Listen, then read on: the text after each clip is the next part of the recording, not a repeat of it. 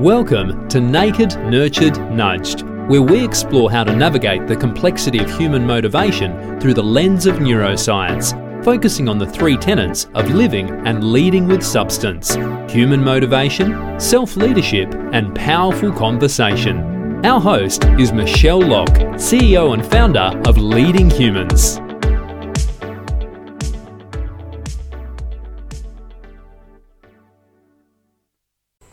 Hi there, this is Michelle Locke, the CEO and founder of Leading Humans, and welcome to this episode of the Naked, Nurtured, Nudged podcast, where I'm going to talk you through my thoughts on making the move from living with a survival mindset to one of substance. Now, in our first episode, I talked about how recent the new science of what it means to be human is, and how we are, in fact, quite hopeless as a species because we have to exist in our socially sophisticated world and we have to navigate these very complex adaptive systems. But we have to do this with quite a primitive brain. And because of this, we get hijacked often and we engage in not so useful human behaviour.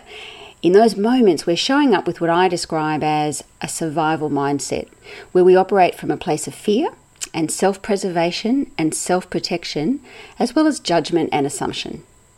Now, when we can masterfully shift to a place of exceptional self-leadership and self-regulation, we are showing up with what I call a substance mindset, where we operate in ways that work with the human brain rather than against it, and where we remember that without the people, our organisations simply can't exist.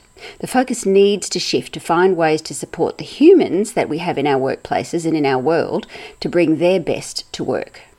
So for me, this term substance means the ability to master being a primitive human in a socially sophisticated world, to have the self-leadership, self-regulation and strategies to avoid non-useful focus, non-useful emotional responses, and non-useful decision-making. So I'd like to talk you through some of the key shifts that I think we need to make in our organisations to allow us to be showing up more often with that substance mindset. So to begin this shift, I think we need to move from a focus on outcomes and results to a focus on humans and what they need in order to be successful in reaching the outcomes, to look at what's interfering with their human ability to deliver on the outcomes and to support them to develop the self-awareness to understand what they need to do in order to be at their best. Research has shown that if we can focus on the how of getting to our desired outcomes, and that is focus on the people and the processes and the learning and the calculated risk-taking, then the outcomes and results are more likely to be achieved. In particular, I think it's important to look at the personal energy, the engagement and the motivation of each individual involved, because if you don't do that, there's this tendency of a sort of a passive-aggressive resistance that can start to develop over time because people just don't want to be there. I see well-intentioned organisations and leaders who seek to meet these really lofty goals and targets through these carrot and stick motivations, through money, through bonuses, through negative consequences for missing deadlines. But the impact of those is rarely in line with the outcomes that they seek. Humans ultimately are more interested in feeling a sense of tribe, of belonging, of being respected and valued for their work and their opinions and their ideas. And that's where leaders need to build their skills and focus. It's the little things that leaders need to learn about how humans really tick that can make a big difference. For example, that the most motivating thing for the human brain is a clear sense of progress. And leaders who can effectively measure, highlight, and acknowledge positive process at the team and the individual level will begin to start to, really engage those people who are involved and get them moving along. The next thing that we need to move to get from a survival to a substance mindset is to shift from a focus of getting it done to getting it right. And this is the concept that sometimes we need to slow down and reset to get our heads in order and our ducks in a row and our processes working in order to then go fast, to slow down, to go fast. And, I've seen where this can really help to reduce the likelihood of future rework and the danger of going off tangents. And we love that, don't we, as humans? Going off on tangents and down rabbit holes. And I see this as a key element in how we need to rewire our conversations and meetings and projects by making sure that we take the time to start and to finish them powerfully, and making sure that we understand what the real issues are, what the real desired outcomes are, and spend our time solving the right problems. Because in my experience, I see a lot of action without a lot of real progress, and a lot of time wasted working on the easy to find but maybe incorrect problems. We really do spend a lot of time working on the symptoms and not the real issues. And I think the question that needs to be asked is, are we so addicted to doing that we have no time for thinking? And particularly if you're in a leadership role, if that sort of higher level, higher horizon thinking isn't being done, you can find yourself spending a lot of time on things that aren't particularly productive, even though it feels busy. So next on the list, again, in this shift from survival to substance, is the need to move from cautious conversations to candid conversations. Now, I don't really like the idea of the terminology around difficult conversations as a concept. For one thing, the use of the word difficult in conjunction with the word conversation negatively primes the brain's perception of any upcoming conversation. Using such language can trigger the brain into what we call a threat state. And when we're in that state, two key things happen. Firstly, we will tend to see things through a negative lens. And secondly, our cognition will be working well below its capacity. We're looking for things to go wrong before we even get into the conversation. And when we're in that conversation, we're going to be much more easily triggered emotionally. Once again, shutting down our cognitive capacity. So neither of these two things is productive when you need to have those honest and candid conversations. So, to create an image for this, if you can imagine for a minute the spotlights on a theatre stage. And when a red light is required, we need to put a red filter or a red lens in front of that light, and then everything is seen through that red image, that red filter. And when a green light is required, the green filter is used. Sometimes even, green and red making a purple filter. And all of that changes what we see on the stage. And it's the same in our brain. When someone is triggered emotionally through language or other threat-creating events, like false imagining or catastrophizing, or maybe even the memory of a past experience with a situation or an individual, the resulting fear of a difficult conversation puts a red lens over what we see. And that conversation is not likely to go well. For me, there's no such thing as a difficult conversation. There are simply conversations that we have to engage in and show up willing to listen and to be listened to. And those things themselves are skills that need to be taught. I do find that listening is one of the most challenging things for most people in busy organisations, truly listening. In our Conversations of Substance program, one of my key outcomes is that participants cease to be afraid of conversations and cease to be seeing them as difficult, that they will have the mindset and the tools and skill set to manage whatever happens. Because let's face it, conversations, as with projects, rarely go to plan.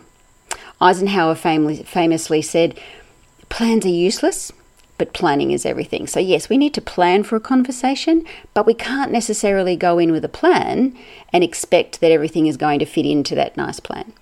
In this context, that means that we can have strategies in our conversation toolkit that can deal with most of the possible outcomes. We just can't predict which ones are going to be needed in any particular conversation. So in terms of cautious conversations, I also see a hesitancy of well-intentioned and caring people who are really cautious in how they approach conversations for fear of hurting another person's feelings or damaging a relationship. Organisations need to help all their people, particularly their leaders, to understand how to respectfully engage in candid yet trust-building conversations. And yes, that's actually possible. And I would suggest that the only way to do that is to help whole teams to co-create their effective ways of working, to understand and preempt, or sometimes we call it doing a pre-mortem around, we've got to have a challenging conversation. What might go wrong, and how will we manage that? How will we agree to manage that ahead of time? And, I see all the time people being sent on a half day or a one-day program on how to have difficult conversations. I doubt that those work. They might give us a few nice ideas, but it's not enough. We need to be looking at how to have really powerful whole conversations that we can engage in really productive ways. So, and for all the things that I said, those difficult conversation programs will often have the opposite effect to what you're looking for, because traditional approaches simply don't work for most humans. So in essence, I think that we have lost the art of powerful conversation, and we've forgotten that conversation in its powerful and professional form is an art and a skill that can and must be taught in organisations. There isn't much that happens in an organisation that doesn't involve a conversation or a communication of some kind. Caution is about survival and protection of self. Candid can feel tough, but it's about bringing substance to professional conversations, professional relationships, and to achieve those professional outcomes. Okay, so the next shift is one that refocuses people from collusion to collaboration. Having worked in both internal teams within large organisations and as an entrepreneur in my own business, I've been fascinated by the very odd reality that teams within one organisation often feel the need to compete with each other. Yet the genuine support that I received once I was in a business of my own, and from my competitors no less, was the complete opposite. Internal teams often operate from a scarcity mindset, and external consultants, and I am generalising here, but the good ones, understand that there's enough work for everyone and that there are opportunities to collaborate on service offerings and to learn and leverage from each other and to refer and then receive reverse referrals when, perhaps your expertise isn't a fit. So this, of course, is also very trust building. So this did seem, when I first left the corporate world, completely counterintuitive to me. But when you understand how humans are wired, it does make sense. Internally, team members are being rewarded individually, and there is a limit to the bonus pool, right? So externally, collaboration, even with your competitors, can bring added financial rewards. So when it comes to humans, you get the behaviour you reward. Some of the latest thinking around team performance is that we might need to rethink the concept of high-performing teams. Because in reality, when teams say we want to be the highest performing team in our organisation, that can come at a cost in terms of sharing information and resources and competing for bonuses, of course, and also competing for attention and results that are superior to other teams. Not quite the ideal for us working as one team in an organisation. So instead, we're now starting to talk about value creating teams. But of course, that's a topic for another episode.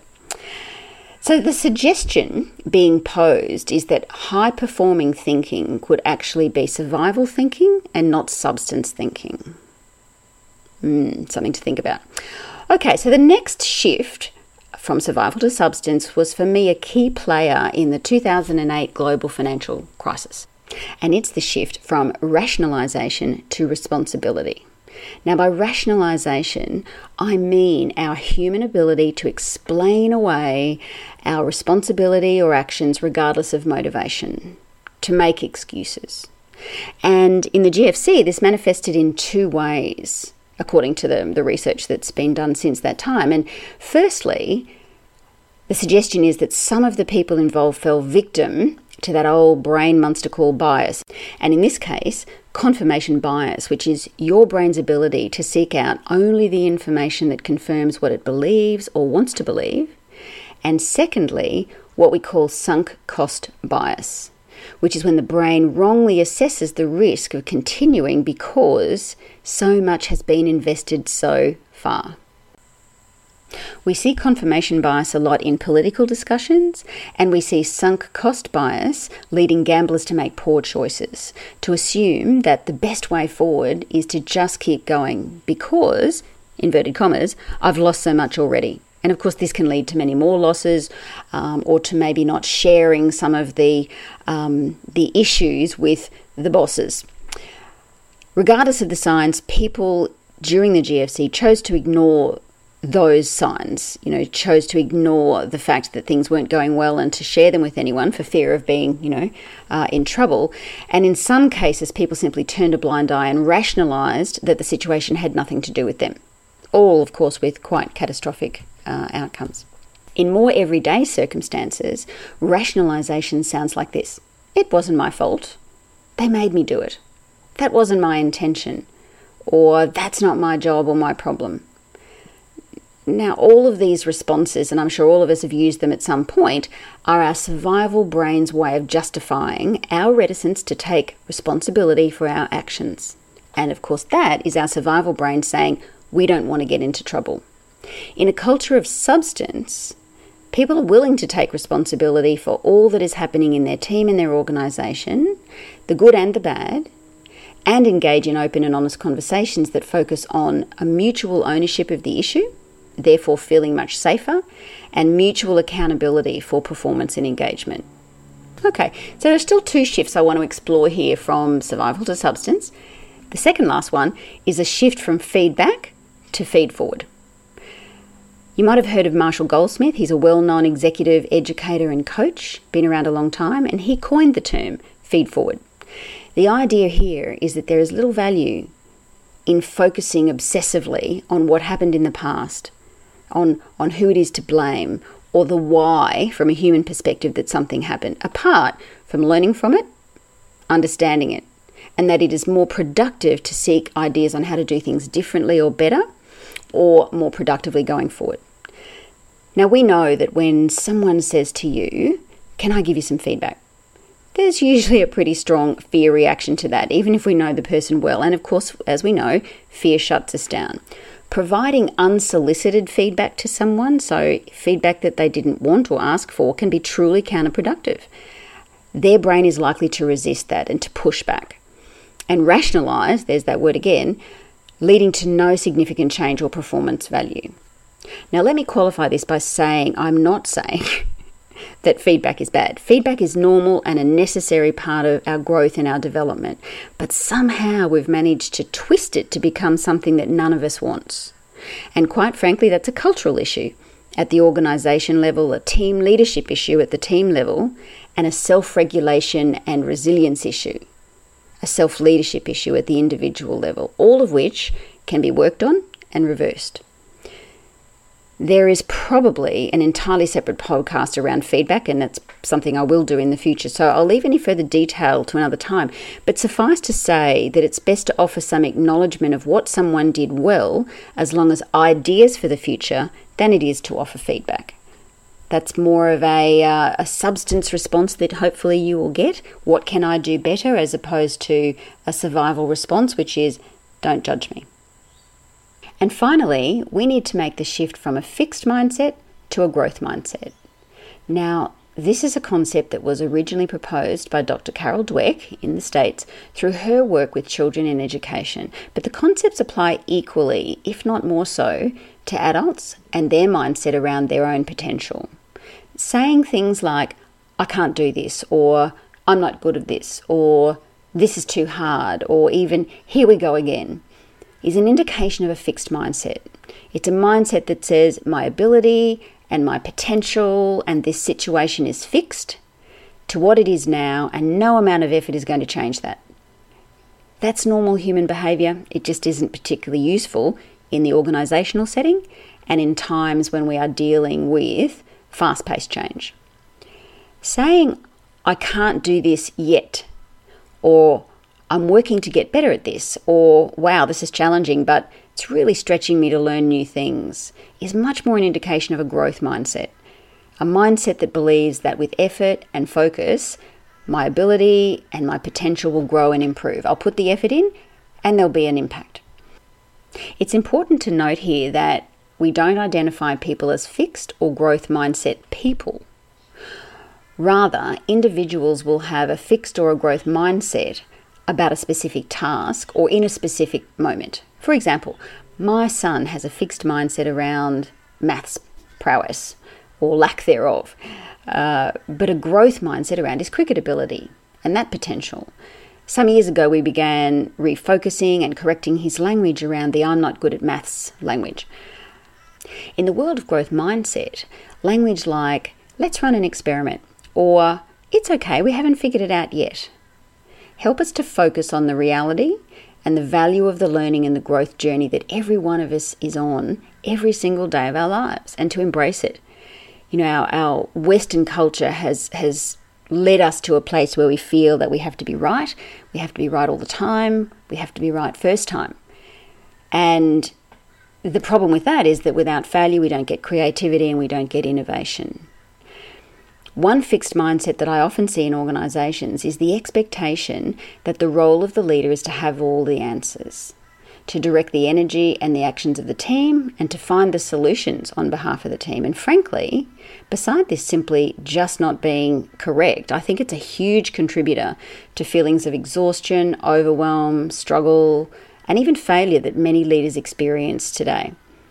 As I mentioned earlier, we live in this increasingly complex world, and the simple, linear way of managing people is no longer cutting the mustard, so to speak. We have to be able to show up in a different way, and we need the skills to be able to increase the level of thinking at all levels of our organisation and to help people take responsibility for what they're being paid for. In recent decades, we've been advocating the move from being a manager or a project manager of process and output to a leader of people.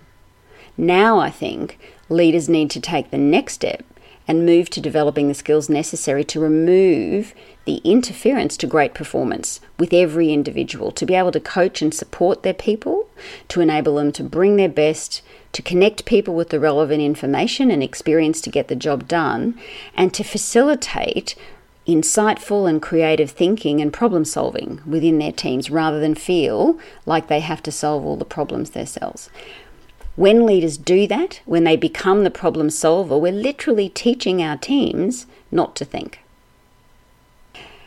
Okay, so there it is, the shift from working with a mindset and in a culture of survival to a mindset and a culture of substance. One that's going to work much more productively for humans and allow us to spread the workload and work more productively together.